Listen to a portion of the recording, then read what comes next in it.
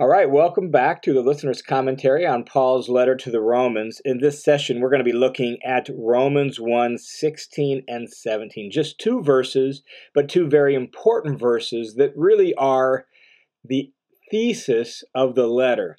In fact, verse 16 is one of the more well-known verses in the letter to Romans. It is the verse that says, "I am not ashamed of the gospel, for it is the power of God to salvation."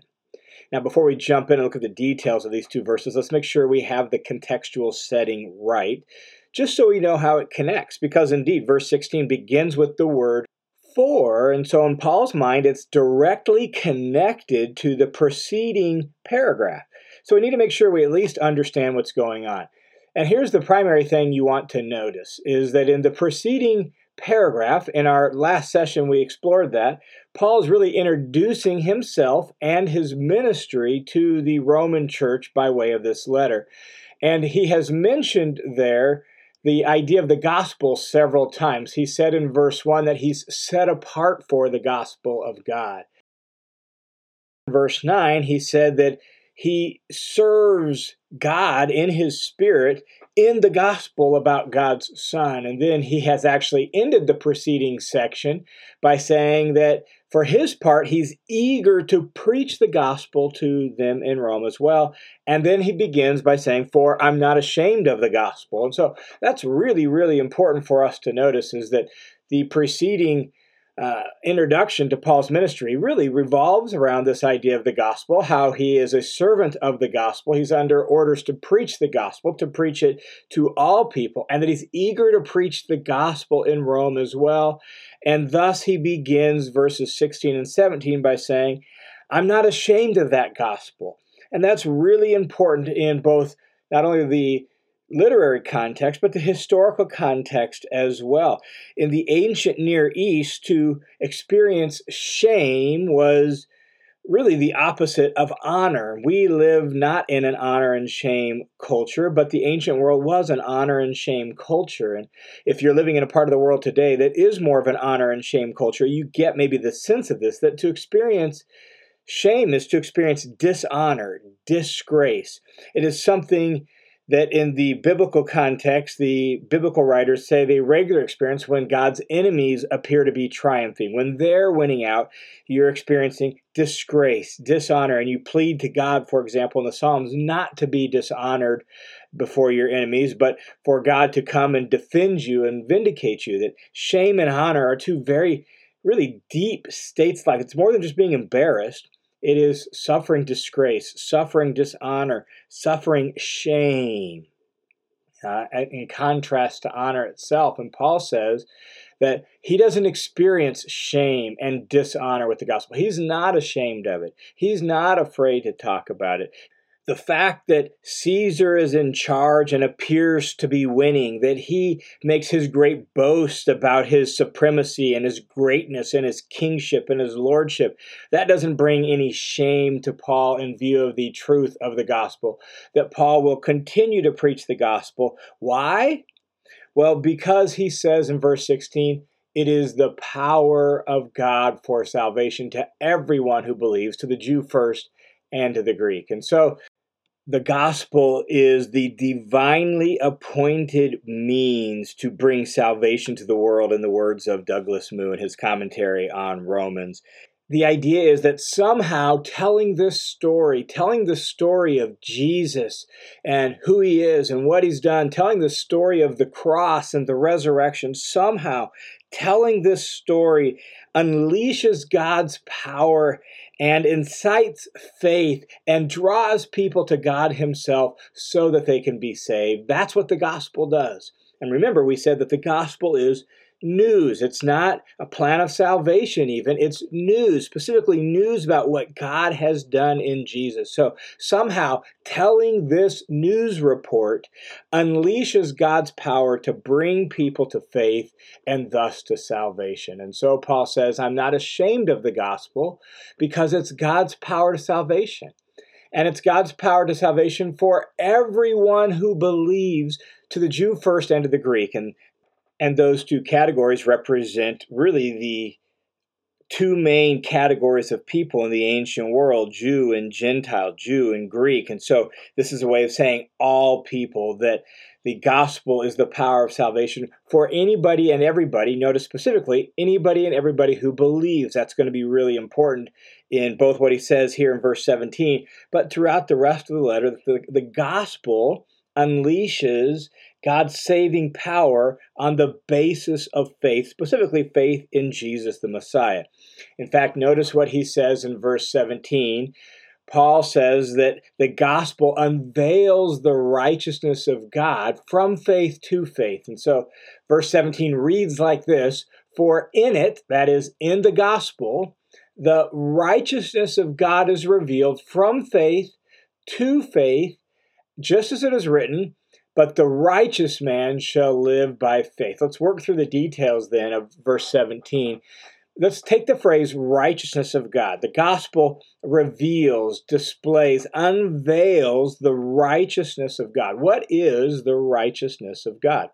Well, the righteousness of God, that phrase grammatically could refer to either the righteousness that God gives or the righteousness that God has. In other words, it's either the righteousness that is a gift from God as he gives in salvation. And Paul will describe that a little bit later, particularly in chapter 4, where he talks about Abraham being declared righteous because of his faith. And sometimes theologians refer to that as this idea of like imputed righteousness, this gift of righteousness that God gives people by virtue of their faith in him. And so the phrase, the righteousness of God, here in verse 17, could be referring to that. Some scholars have taken it that way. But I think the other choice is a better choice, where we talk about the righteousness that God himself has. And the reason I think that's the better choice is when Paul expands the thesis statement of Romans in chapter 3, it's clear he's talking about God's justice, God's own righteousness, not the righteousness he gives, but the righteousness he has. And not only that, but in the context of all of the Old Testament that really shaped Paul's thinking, particularly the Psalms and Isaiah, there's a lot of talk about God's righteousness. And so I think it's best for us to understand the phrase, the righteousness of God, to refer to God's own righteousness. Let's take a look at the details of that so I can show you what I'm talking about. Here in 1:16 and 17, as I noted, this is the thesis statement for the letter, that the gospel is the power of God for salvation, that it displays God's righteousness. Well, then what Paul does coming out of this is he has a long series of arguments to show that all men need this righteousness, and that this righteousness is indeed going to be on the basis of faith in Jesus the Messiah. After making that argument showing how all people are equally condemned before God, then in chapter 3, verses 21 through 26, you get what I like to think of as a more complete restatement of the thesis. So 3:21 through 26 of Romans is a more complete restatement of the thesis that's initially stated here in 1:16 through 17. And there it's obvious that Paul is talking about God's very own righteousness. So let me read you 3:21 through 26 just so you can hear it in connection with this phrase, the righteousness of God. Pay attention as I read to all the references to righteousness of God or his righteousness, or even the idea of just and justice, which comes in Greek from the same root word as the word righteousness. So it's part of the same word family. Just listen for those terms as I read 21 through 26. Here it says 3:21 through 26 reads like this: "But now, apart from the Torah, the righteousness of God has been revealed, being witnessed by the law and the prophets, even the righteousness of God that's through faith in Jesus Christ for all who believe, for there is no distinction. For all have sinned and fallen short of the glory of God, being justified," again, that word justified from the same family as righteous or righteousness. So being justified as a gift by his grace through the redemption which is in Christ Jesus, whom God publicly displayed as a propitiation in his blood through faith. This was to demonstrate his righteousness, because in the forbearance of God he passed over the sins previously committed. For the demonstration, I say, of his righteousness at the present time, so that God would be both just and the justifier of the one who has faith in Jesus. Did you hear that? It's God's righteousness is manifested. It's His righteousness that's being demonstrated. It's His righteousness that is at the present time, so that God is both just and the justifier of the one who has faith in Jesus. And so it seems when Paul restates the thesis there in 3:21 through 26, he's clearly talking about God's own righteousness that is being displayed in and through the work accomplished by Jesus. And thus here in 1:17, I think it's best for us to understand the righteousness of God as God's own righteousness. Now, let's add a little bit more detail to that by looking at the Old Testament background, because the Old Testament background to this phrase really brings a lot of clarity to what Paul is saying. Particularly in the Psalms or in Isaiah, you hear this. Let me just read a couple Psalms where this idea of God's righteousness shows up, because it helps us understand what is meant by God's righteousness. Psalm 71, 1 and 2 says this: "In you, O Lord, I have taken refuge. Let me never be ashamed. In your righteousness, deliver me and rescue me. Incline your ear to me and save me."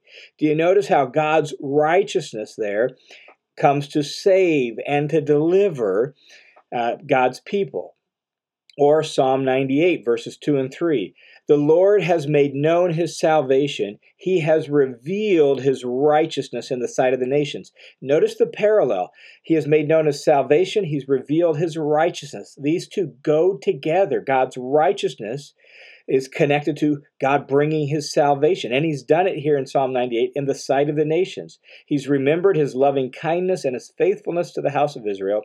All the ends of the earth have seen the salvation of our God. And that idea of God's righteousness shows up like this all throughout the Psalms. You see it even in Isaiah in several places. Let me just read you a little bit out of Isaiah 51. Isaiah 51 says this, beginning in verse 4, "Pay attention to me, O my people. Give ear to me, O my nation. For a law will go forth from me," this is God speaking, "and I will set my justice as a light for the peoples. My righteousness is near, my salvation has gone forth. My arms will judge the peoples. The coastlands will wait for me, and for my arm they will wait expectantly."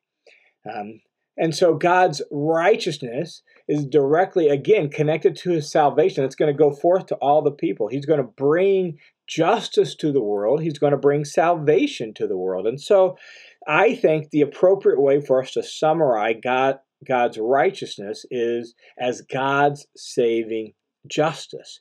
God's saving justice. When God brings justice to the world to rescue and to deliver the whole world from the clutches of the evil one, to rescue the world from unrighteousness and wickedness. And so some of that means sometimes judging wickedness and judging the wicked and rescuing God's people and bringing His righteousness. It's God's saving justice.